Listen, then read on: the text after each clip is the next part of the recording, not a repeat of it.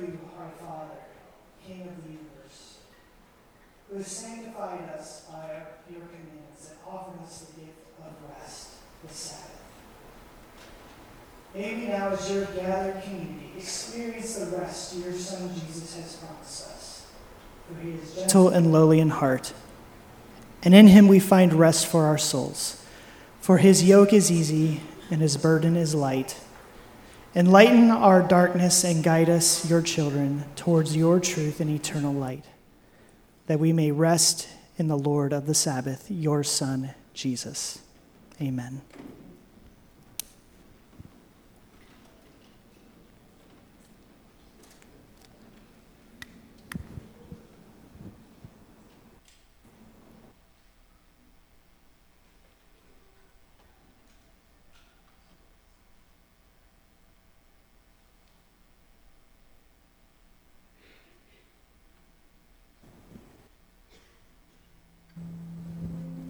Let's stand together, church.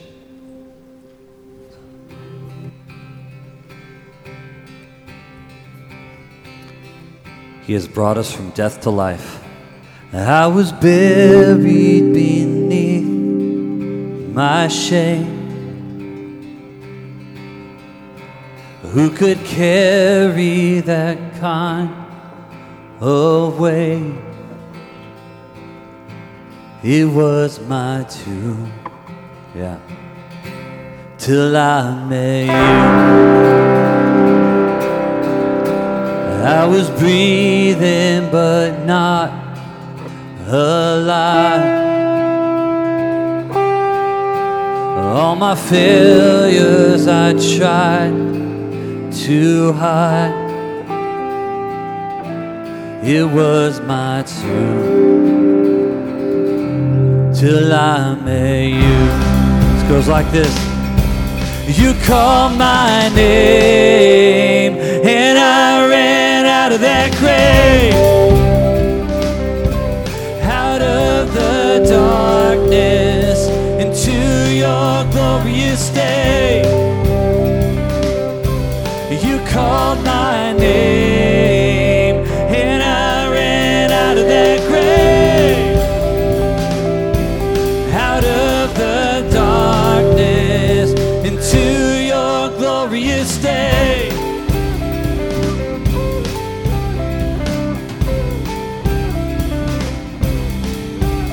Now your mercy has saved my soul, and now your freedom is all that I know. The old made new, Jesus, when I met you, you called my name and I ran out of that grave,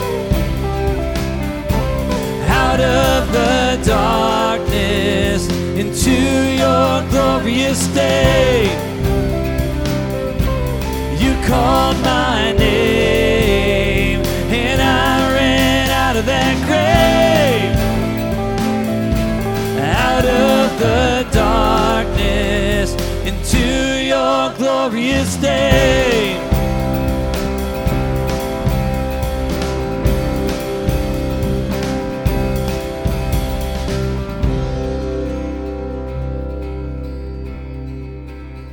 It's what the Lord's done for us. Let's sing this together. I needed rescue, my sin was heavy, but chains break at the weight of your glory. I needed shelter, I was an orphan, now you call me a citizen. Amen. When I was broken, you were my healing. Now your love is the air that I'm breathing. I have a future, my eyes are open, 'cause when you call my name, I ran out of that grave,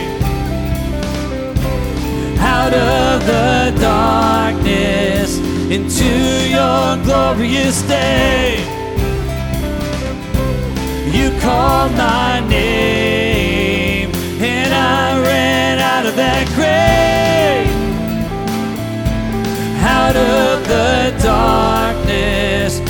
to your glorious day. Amen. You know, church, I heard a pastor say once, you know, if you were brought from death to life, you would never get over it. You would never get tired of telling people about it. You would never get sick of singing about it. It's relevant today as much as it was every day of our lives, and will be forever into eternity. Amen. There's a passage in Ephesians 2 I would like to read. It says, "But God, being rich in mercy, because of the great love with which he loved us, even when we were dead in our trespasses." I'm going to read that part again. "Even when we were dead in our trespasses, made us alive together with Christ. By grace you have been saved." He raised us up with him and seated us with him in the heavenly places in Christ Jesus, so that in the coming ages he might show the immeasurable riches of his grace and kindness towards us in Christ Jesus. Amen. Praise the Father, praise the Son, praise the Spirit, three in one. God of glory, majesty, praise forever to the King of kings. Thank you, Lord.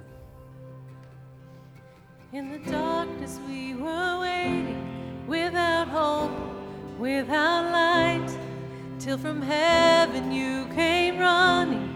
There was mercy in your eyes, to fulfill the law and prophets. To a virgin came the word, from a throne of endless glory to a cradle in the dirt. Come on, church, let's sing this together. And praise the Father, praise the Son, praise the Spirit, three in one. God of glory, majesty, praise forever to the King of kings.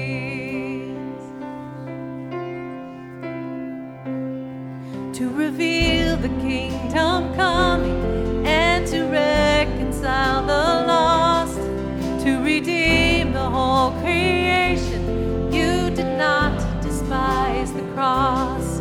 For even in your suffering, you saw to the other side, knowing this was our salvation.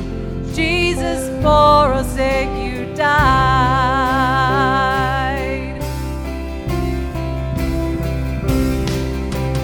Praise the Father, praise the Son, praise the Spirit, three in one.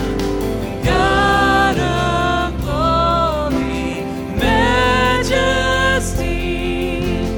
praise forever to the King of kings. And the morning that you rose, all of heaven held its breath, till that stone was moved for good, for the Lamb had conquered death. Amen.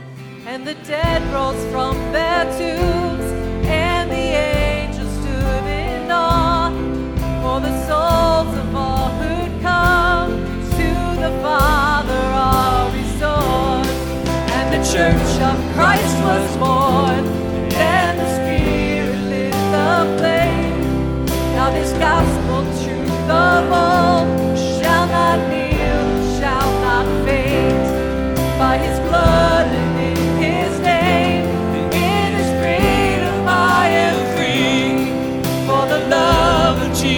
Jesus Christ, who has resurrected me.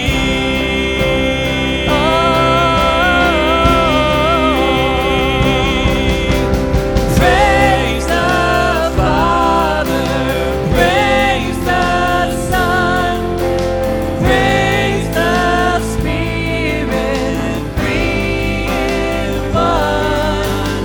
God of glory, majesty,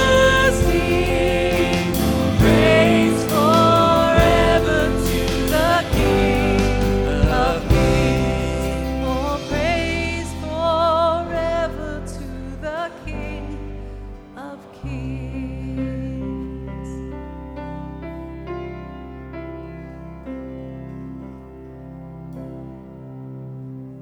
Yes, we praise you, Lord.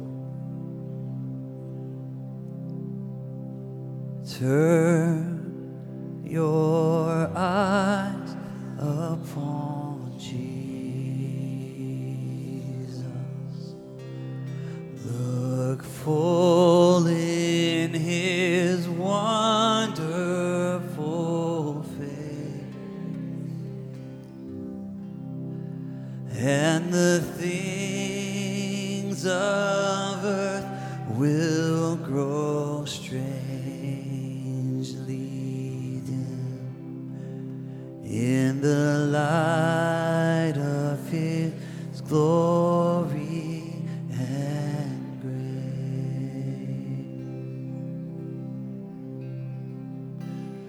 Turn your eyes upon Jesus. Look full in his wonderful face,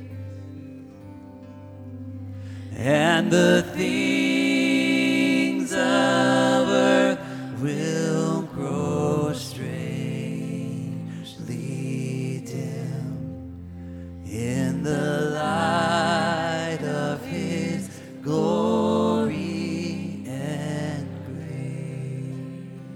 Let's just sing that one more time. Turn your eyes. Turn your eyes upon Jesus. Look full in his wonderful face, and the things of earth will grow strangely dim in the light of his glory and grace.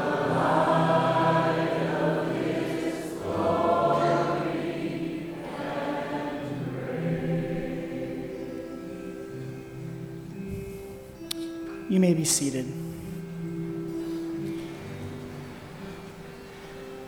Ephesians 12:2 says, "Fix our eyes on Jesus, the author and the perfecter of our faith."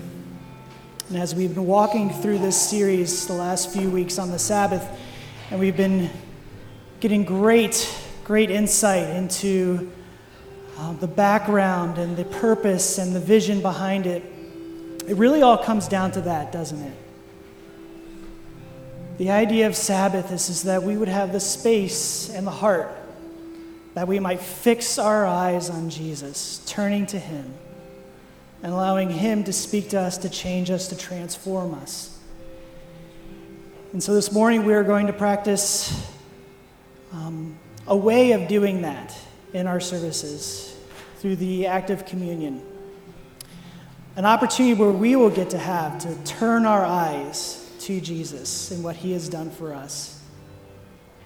Because on the night he was betrayed, Jesus took the bread and the cup, and he said, "This bread and this wine that I am giving to you today symbolizes my body and my blood, which has given for you for the forgiveness of sins." And by offering this table to us, he is saying, "Come and experience my salvation grace anew again." And so this morning, as a church, we will come before his table, and we at Liberty Bible Church practice open communion, which means you do not have to be a member of our church to partake with us, we just ask that as you come to the table, that you are a believer in Jesus Christ as you do that. If you do not have that relationship with him, we are excited also for you this morning that this is an opportunity for you to observe and see a little slice of what Christ is offering you. And so as the ushers come forward or the servers come forward this morning, we invite you to come up in groups of 5 to 7. The server will hand you the bread, and then you'll dip the bread in the juice, and you'll partake as a group together. And so as we come before the Lord this morning, let's just bow our heads in prayer as we prepare our hearts. Father God, thank you for this gift, this opportunity, Lord God, to experience and to partake more again of your grace.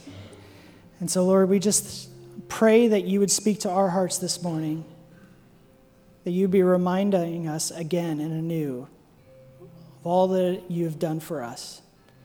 In Jesus' name, amen.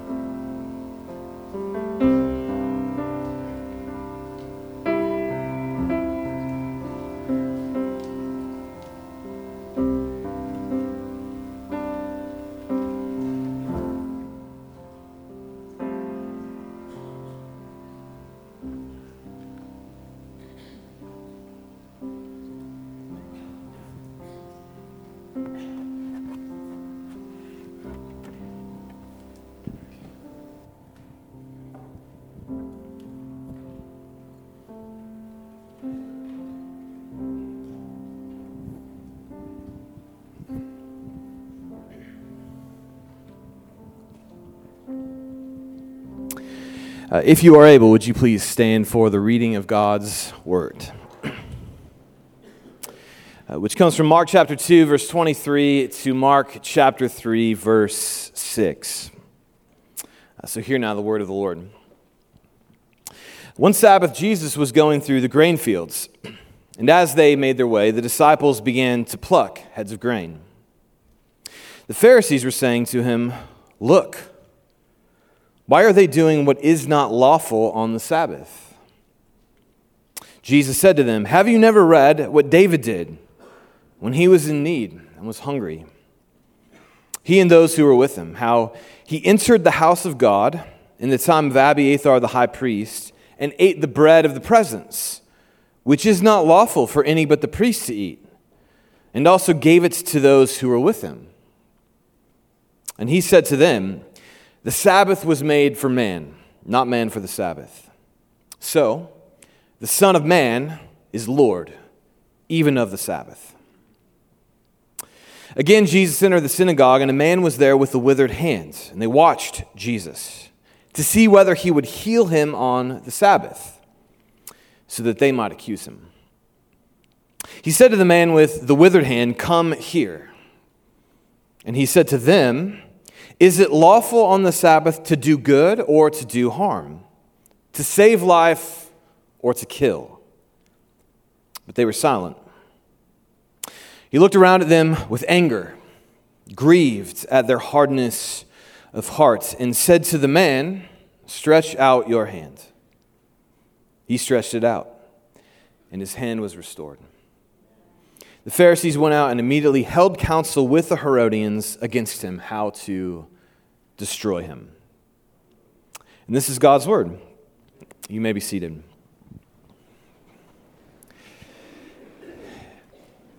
The Sabbath is why Jesus got killed. Did you see that? The last verse.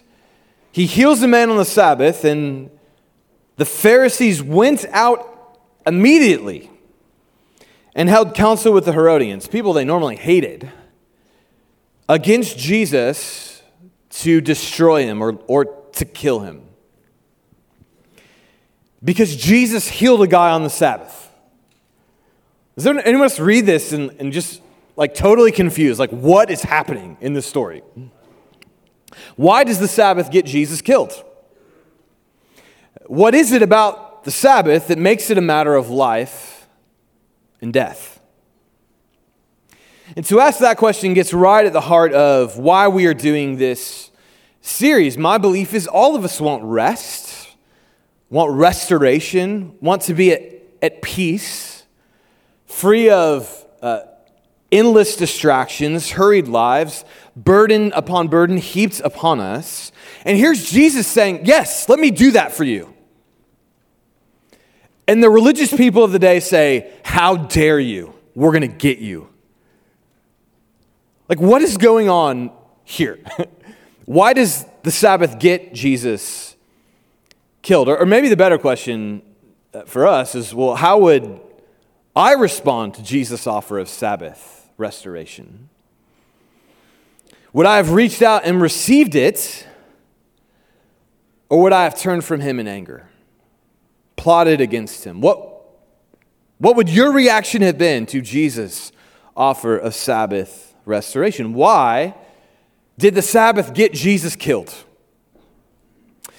Well, I want to put that question to the text and walk through what happens with us this morning. Why the Sabbath gets Jesus killed. And it starts with a controversy over plucking grain. That Mark puts these two stories together to sort of show us the building tension around the Sabbath between Jesus and the religious leaders. So on the Sabbath, Jesus and his disciples were plucking heads of grain.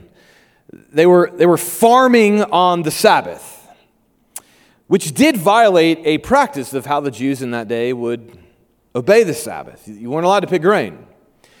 And here's Jesus and his disciples not practicing the Sabbath and flaunting the Sabbath rules in front of religious leaders in the way they handled the Sabbath. And so the Pharisees have questions for Jesus. Why? Why can your disciples do this? What gives you the right to violate the Sabbath?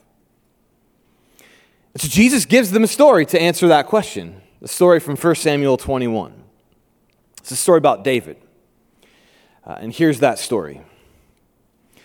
In 1 Samuel 21, the king of Israel was a man named Saul. And Saul had repeatedly used his power not to be faithful to God, but to do what he wanted. And so Saul had already been told by God through the prophet Samuel that his kingdom would soon come to an end. He'd be replaced by another. And it was obvious to Saul who was going to replace his kingdom, because there was a guy named David who was just blessed everywhere he went. And so in response, Saul does not repent, does not seek faithfulness to God, does not seek to change his ways. Instead, he descends further and further into sin, which makes Saul repeatedly try to murder David. And so David, in this story, in 1 Samuel 21, is on the run from people who want to murder him, namely Saul. And he's tired, and he's hungry, and he's vulnerable.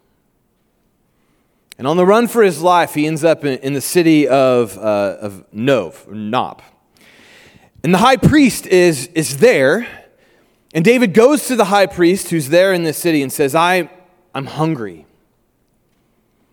Do you have anything I can eat? And the priest tells him, all I have is the consecrated bread.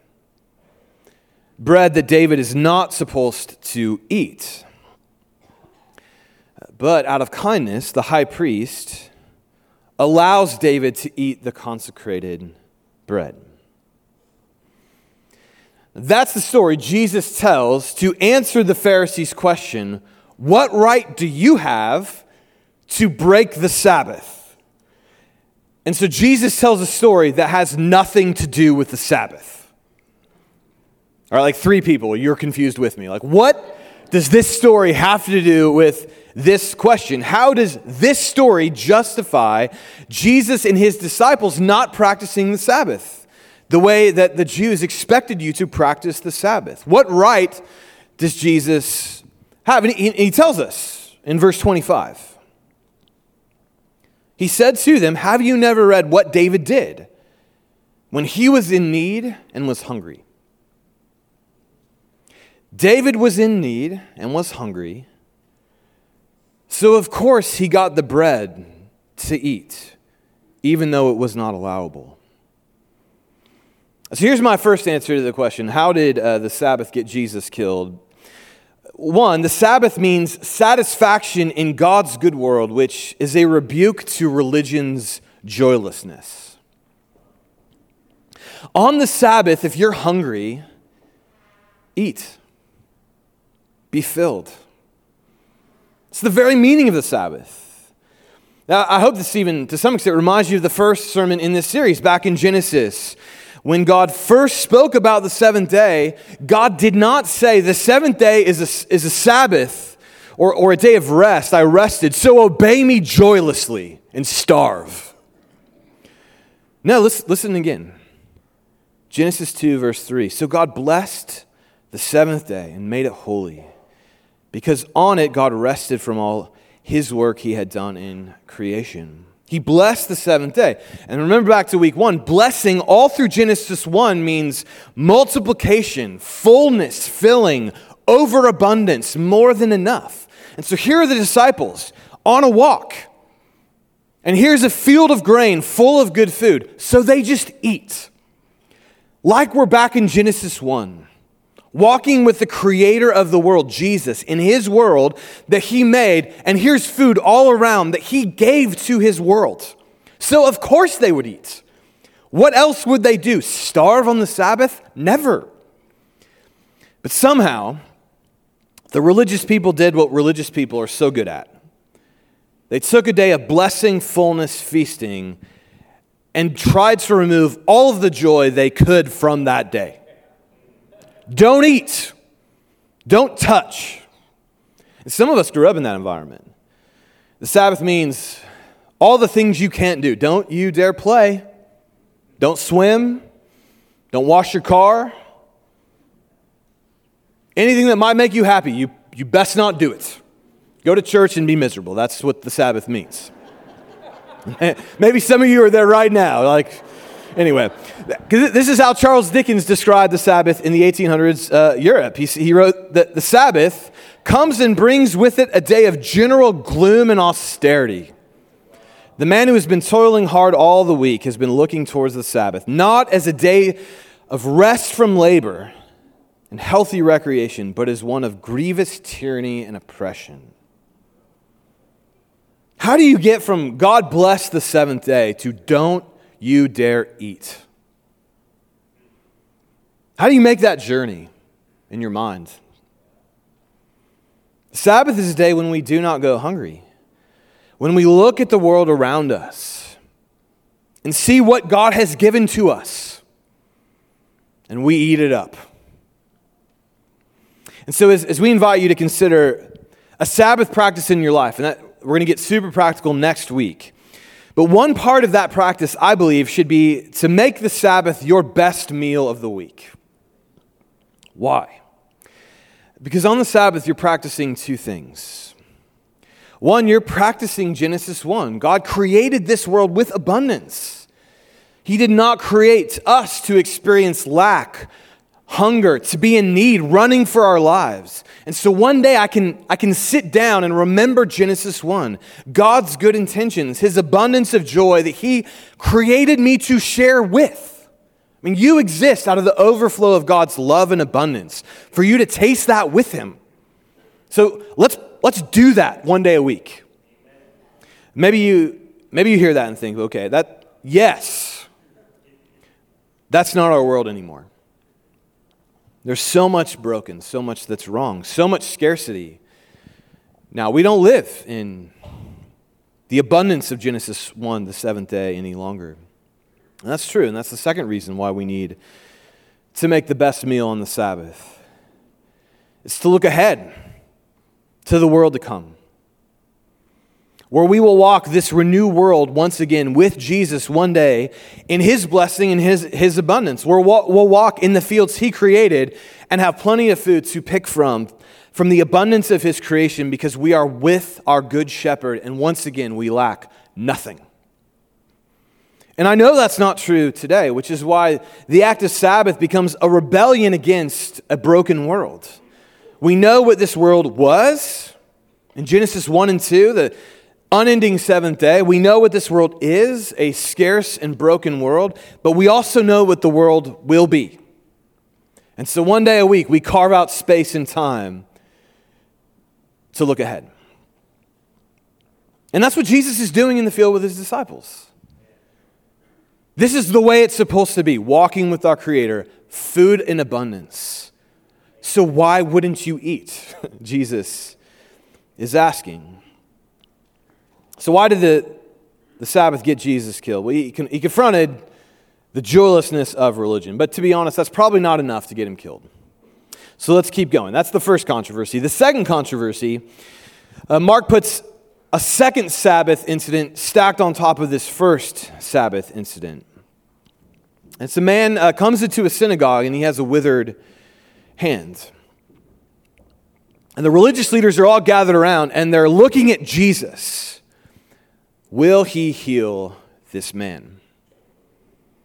Healing was considered work. The customs of the Sabbath on Jesus' day meant no healing on the Sabbath. So the religious leaders are watching. Will Jesus break the Sabbath again? What joyless cranks. Just sitting in judgment, waiting to pounce when someone makes the wrong move. Not that we've been around anyone like that in church before.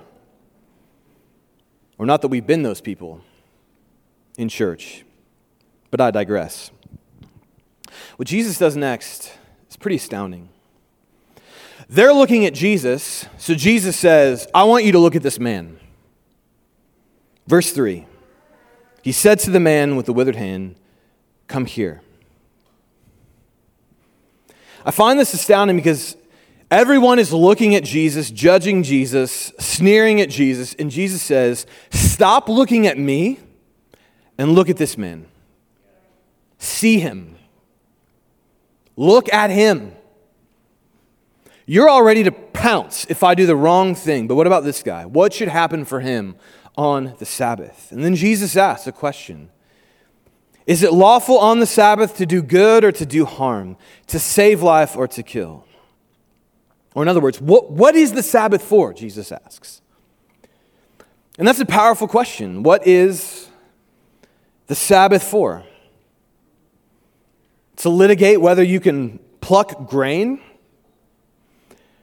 To prevent healing for a day? What is the Sabbath for? Jesus asks.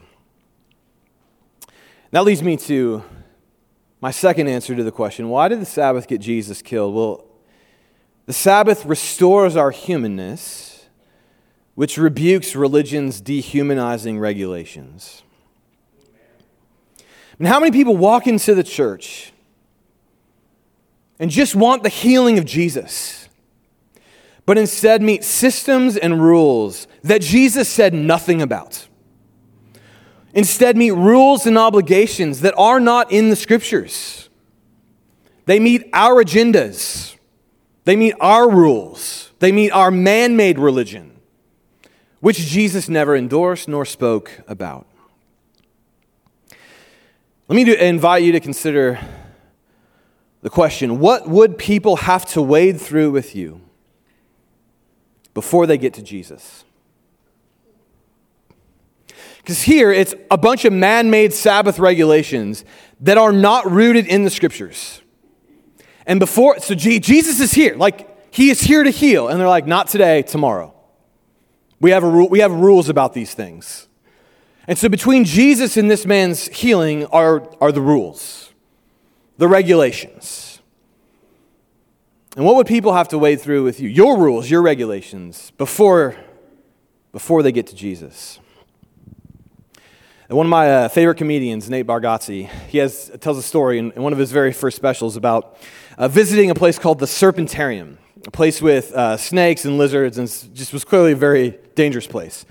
But the joke starts with, he walks into the place, and he's there to see snakes and all kinds of crazy animals. But in the lobby is like all of these anti-government posters. And he starts the joke by saying, like you walk in and you think, I want to see snakes, but it's clear this guy's like, can I actually talk to you about my anti-government views instead? Before the snakes, would you like to hear what I think about the government? He's like, no, I just want to go to the snake. And I wonder like how many people experience church like that. They come in for Jesus and they're like, hold on, there are other things we would like to talk to you about first. I've been in church a long time. Let me give you 3. I remember being in second grade Sunday school. 1990s, early. And the topic in Sunday school class for second graders on multiple Sundays was what political candidate in the 1992 election Christians should vote for. Now, I don't know if you know this. Second graders can't vote. So why are we talking about the political election in second grade Sunday school? Because the teachers were saying, listen, we'll get to Jesus, but before we get to Jesus, you have to vote a certain way. And I can tell you, I had a lot of friends who believe that's true. And between Jesus and his healing stands political parties. Story 2. I remember my first Sunday drumming in big church. I hate that phrase, that's what we used though. And it was a huge deal for me because I'd played drums for a couple years in my church, relegated to the youth band, off in the corner of the church. But finally the teenagers were going to get to lead worship in big church. And I've told this story before, but during that service, an older gentleman wearing a white suit, so he stood out, was very tall, and stood in the middle of the room with his arms crossed, glaring at us, not singing. And it was clear to me, hey, I'll talk to you about Jesus, but first we got to talk about what kind of music we're playing. Before you get to Jesus, you have to worship in a way I approve. You have to come through my preferences, then we'll talk about Jesus. Story 3. There was a season of my life where I served under a senior pastor who I witnessed speak to and treat women in disrespectful and condescending ways. And then I had other people who I respected witness it and come to me and confide in me. So I summoned the courage to confront what was happening in a loving way. And the response to me was clear. Be quiet and drop it. And through those conversations, it was clear to me, listen, Jesus is here, But we need to first recognize this church is this pastor's personal kingdom. He will rule it how he wishes, and you got to go through that before you get to Jesus. What would people have to wade through with you before they get to Jesus? Because everything I just said, with the exception of number 3, Jesus does not speak to.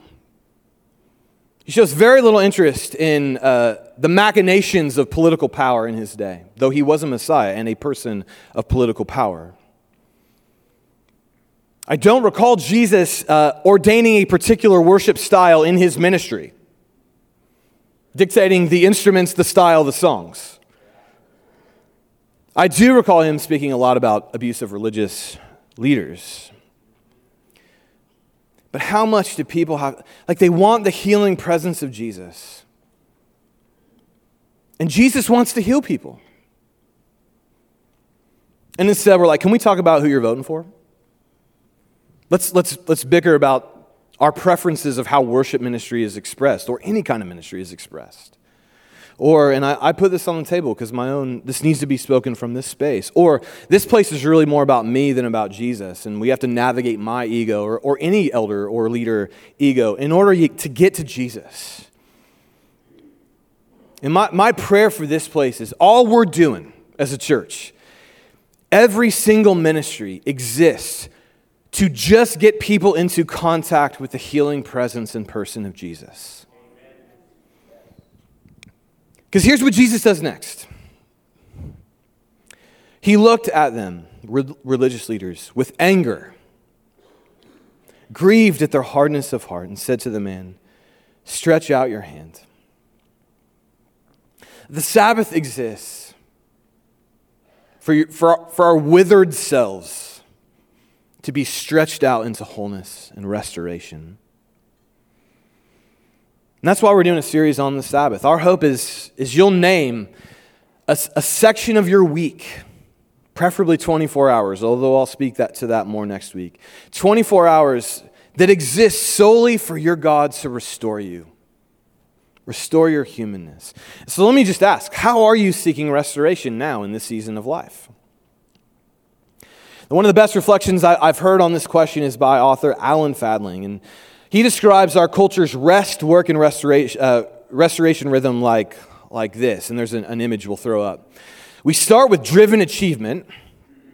I work to earn my identity, whether that's in the marketplace, whether that's the way we raise our kids, whether that's whatever we spend money to say. I have to do certain things to be whole, to be right, to be good. So we start with driven achievement, but you can only do that so long, maybe 6 days, maybe 5, maybe 20. But eventually, then I've got to escape from this.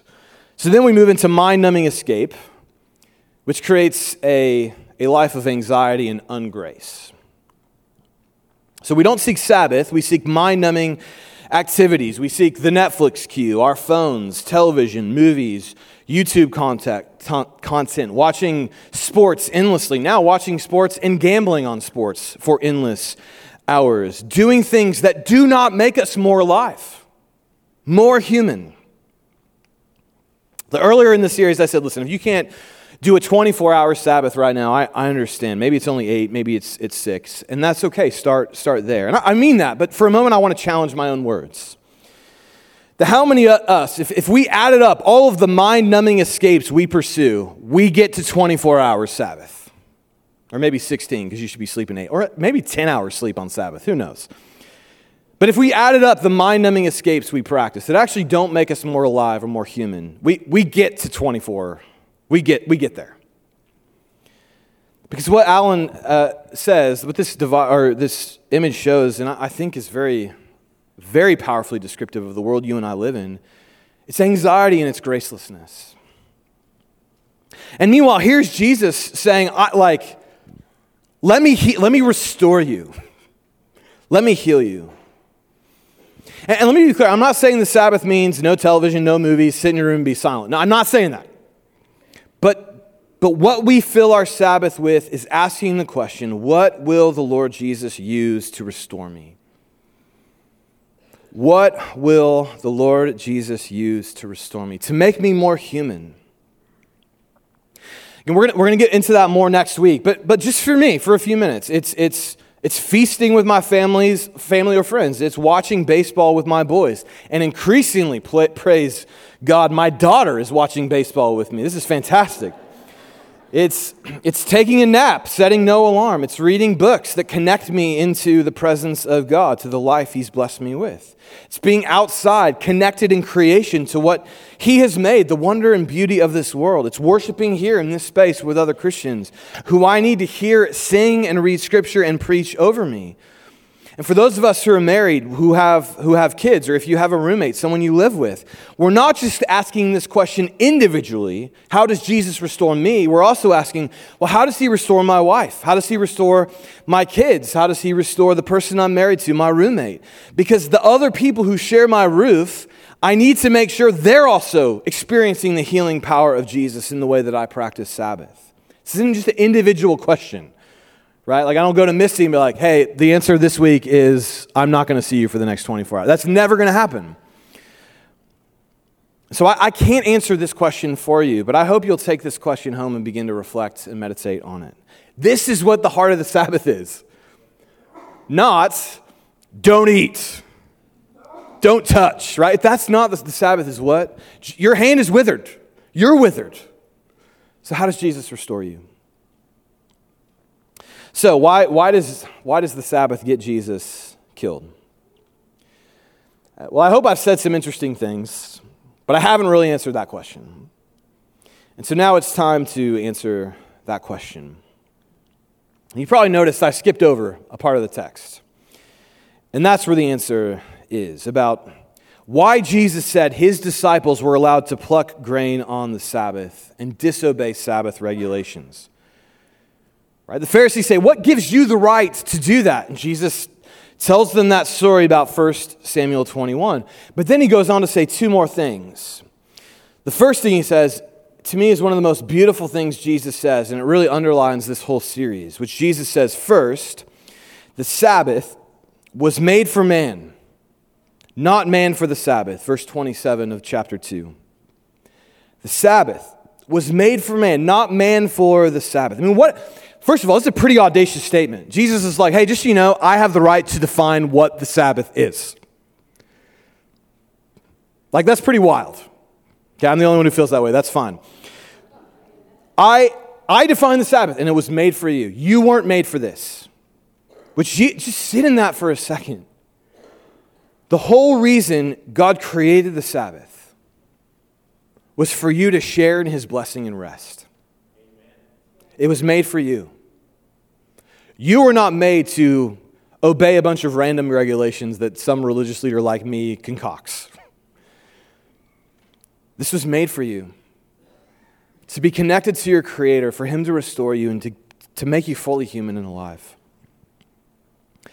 And that's freeing, it's beautiful, but it does raise the question, what gives Jesus the right to define what the Sabbath is? Well, he answers. The Sabbath was made for man, not man for the Sabbath, Jesus says. So, the Son of Man is Lord, even of the Sabbath. Jesus says, well, I'm in charge of the Sabbath because I made it. That's why I define what it is. That's why I get to eat the grain. It's mine because I'm Lord of it. So remember, like the religious leaders are asking Jesus, what right do you have to redefine the Sabbath? And Jesus is actually, this is more offensive than what I just described, right? Just imagine a religious leader, Jesus is saying, well, I'm the Lord of the Sabbath. But it's actually worse than that, because the way He tells the story, He refers to a story, and in 1 Samuel 21, this is the story. The high priest gave David the bread to eat. Right? So understand what Jesus is saying. He tells a story where, hey, listen, the high priest, well, he gave David the bread to eat. And if the high priest had the authority to break the custom and give David the bread, well, so do I. I'm equal. I am more important than the high priest. But it gets worse, because Jesus is comparing Himself to David. And who's David? David is the personally anointed king of Israel, on the run for his life. And Jesus is saying, well, David, the anointed king, he had the right to eat the bread that he couldn't eat, and so do I, because I'm the true anointed king of Israel. He's putting Himself on par with David, Jesus is not just saying, I invented the Sabbath, although he is saying that. He's also saying, I'm also greater than David and I'm greater than the high priest. I get to do what I want on the Sabbath because I'm more important than all of it. I am everything the Sabbath pointed to. I am the Sabbath itself, Jesus says. I am rest. I am wholeness. I am fullness itself. The Sabbath was about God filling his presence on the seventh day, his communing with us. A time of constant communion between God and human beings where we experience his overabundance, his filling, his presence, his goodness, his restoration. And that's too much for religious leaders. And it should, this is like deeply heretical or the most beautiful truth you could ever grasp. And that's why the healing of the man's withered hand becomes the verification that Jesus is Lord of the Sabbath. He talks a big talk, and then he makes this man whole once again. And then you and I are left with a question. Will we order our lives so that the healing presence of Jesus becomes the defining truth of our life? Or will we take up either empty religion like the Pharisees, or take up empty mind-numbing distractions like our culture to seek to be made whole again? That Jesus is Lord of the Sabbath means he is your healing and restoration. And so, what is robbing you of rest right now? What is withered away in your life? Because he sees you. He can restore you. So go to him. And one of the best ways to go to him is to structure your life around his healing.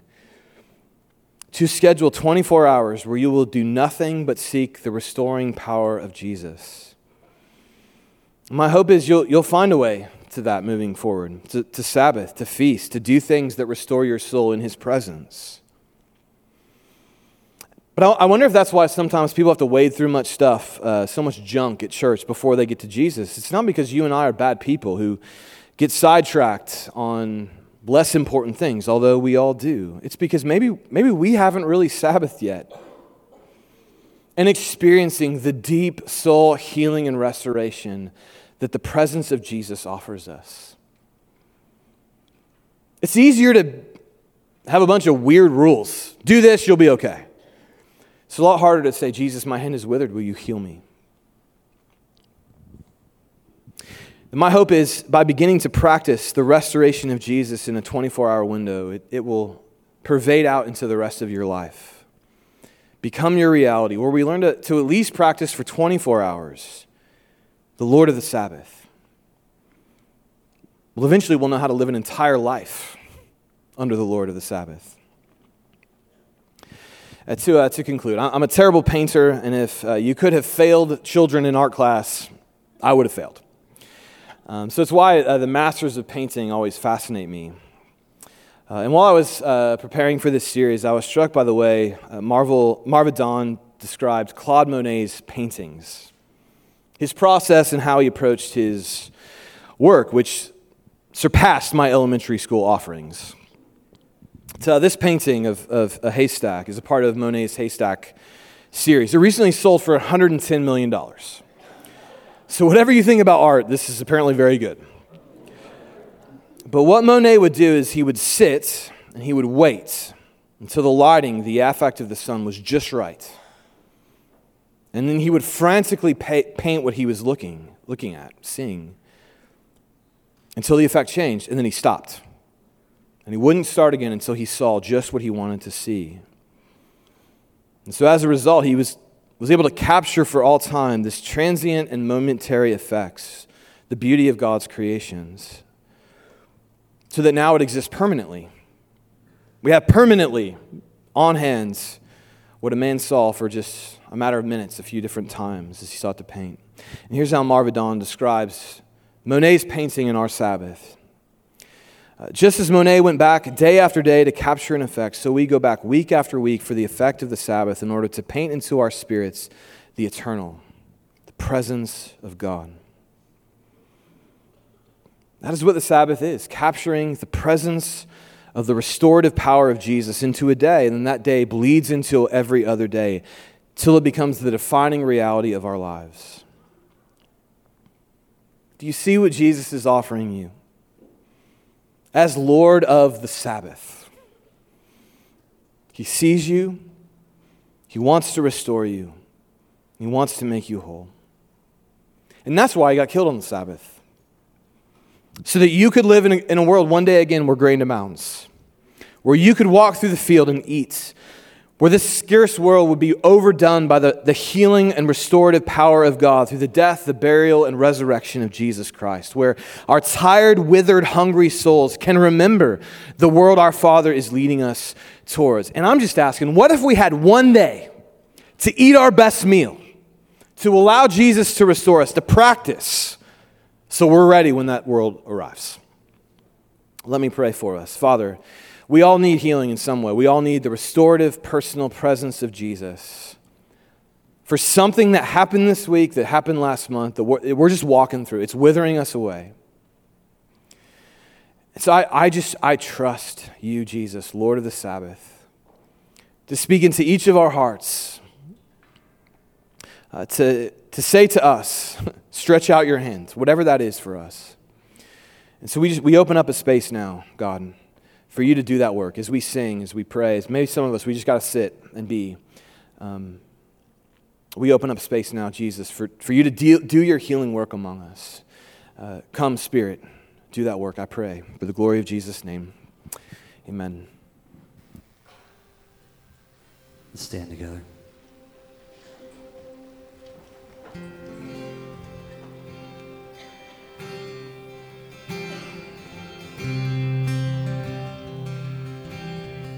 I searched the world,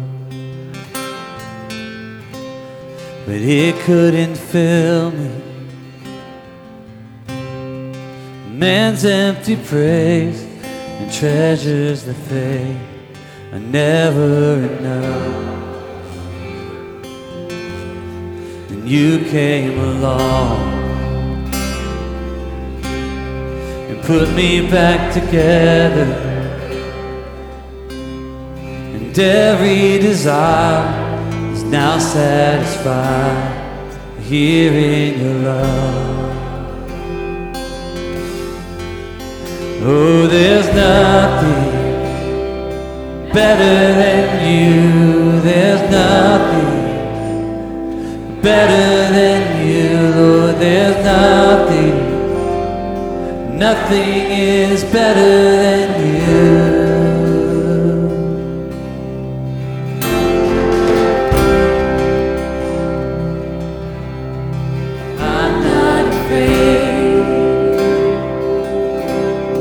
Show you my weakness, my failures and flaws.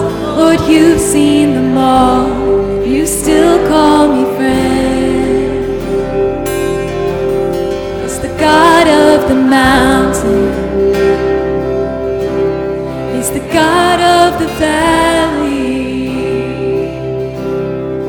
There's not a place your mercy and grace won't find me again. Oh, there's nothing better than you. There's nothing better than you, Lord. There's nothing is better than you.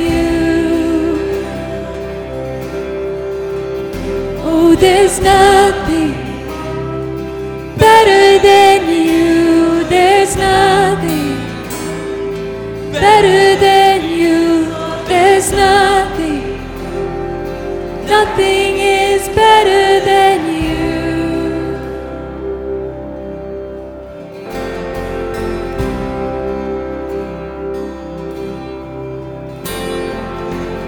You turn mourning to dancing.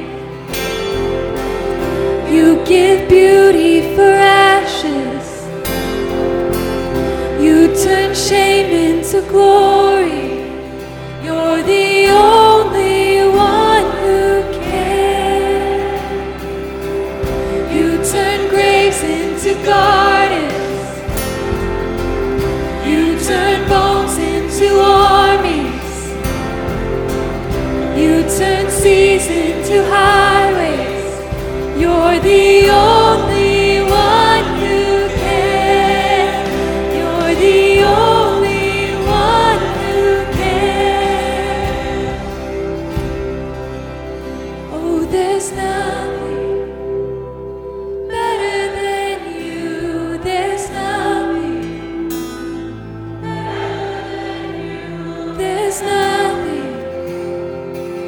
Nothing is better than you.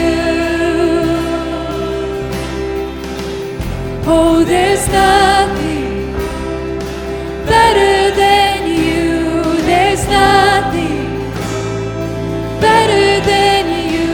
There's nothing is better than you.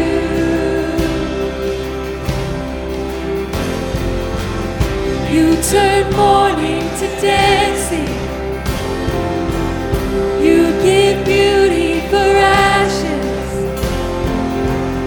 You turn shame into glory. You're the only one who can. You turn graves into gardens. You turn bones into armies. You turn seas into highways. You're the only one who can. You're the only one who can. You're the only one who can.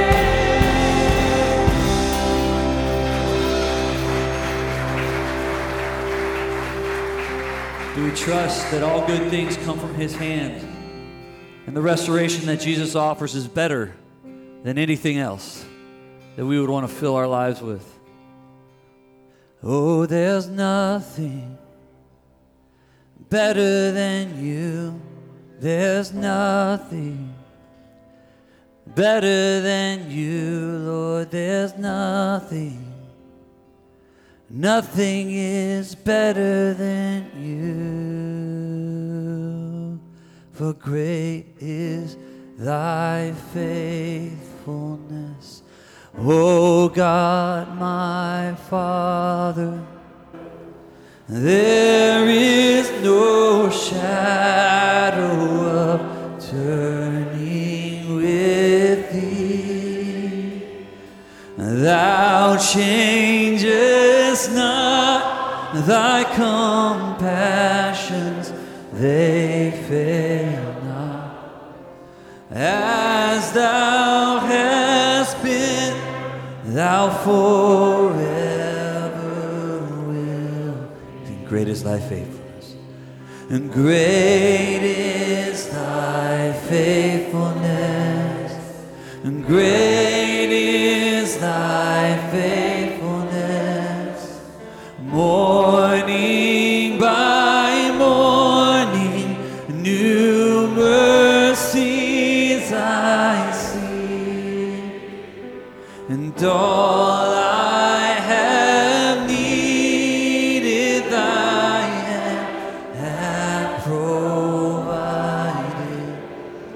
and great is thy faithfulness, Lord, unto me. Summer and winter and springtime and harvest, sun, moon, and stars in their courses above, and join with all nature in manifold witness to thy great faithfulness, mercy, and love. Great is thy faithfulness, great is thy faithfulness. Morning by morning, new mercies I see,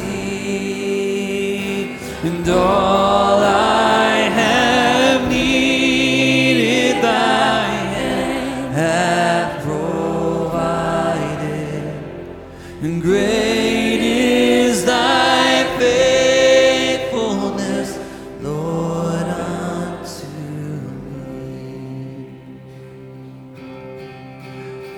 And pardon for sin and a peace that endureth, thy own dear presence to cheer and to guide, strength for today and bright hope for tomorrow, blessings all mine with 10,000 beside. Oh, great is thy faithfulness, great is thy faithfulness.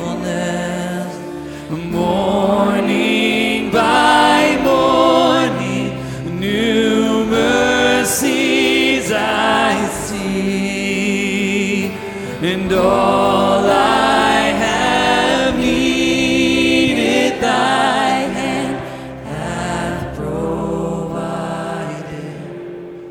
And great is thy faithfulness, Lord, unto me.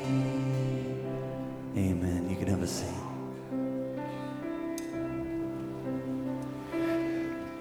All I have needed, his hand hath provided. So, when you're walking through a field and there's grain, eat it. And one of the ways we respond to his faithfulness to us is through worship of our tithes and offerings. So if this is your church home and you came prepared to worship in that way, the ushers are going to come forward now and collect the offering. If this is not your church home, this is not for you. This is for people who want and desire to see the ministry of Liberty go forward. And to name some of the ways your generosity helps make ministry happen, in the next couple of weeks, actually next week, our basketball season will start, where we have about 200 students involved in that, 200 kids involved in our basketball leagues. And then starting in January, soccer, where we've had about 600 kids involved, which means on a Saturday we can have anywhere from 1,500 to 2,000 people coming in and out of our building, which is pretty incredible. And so your generosity helps make ministry like that happen. We do those things. We do soccer and basketball in order to hopefully connect kids with people, adults, coaches who love Jesus and want to use sports as a way to point them towards the way of Jesus. So it's okay. We can collect offering while we pray, but I want to pray for that now as we collect offerings. So let us pray.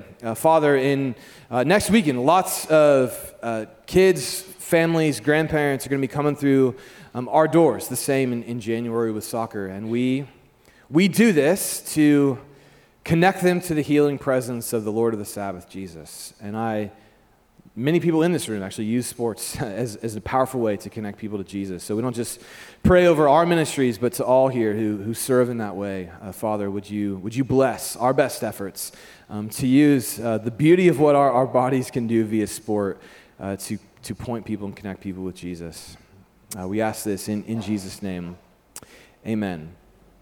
Second thing worth noting, if you're newer to our church, during the next service, 10:30, we're going to have a newcomer coffee. I'll be around for the first 30, 40 minutes or so. And would love to, if you have any questions, would like to know anything about the church, that's why we provide that space. Leave your kids in children's ministry if that's a need for you. But we'd love to have that time with you if you could make that happen. That'll be in the fireside room, just kind of out the doors and to the right. Well, with that, if you're able, would you please stand as I speak God's blessing over us as we head into this week.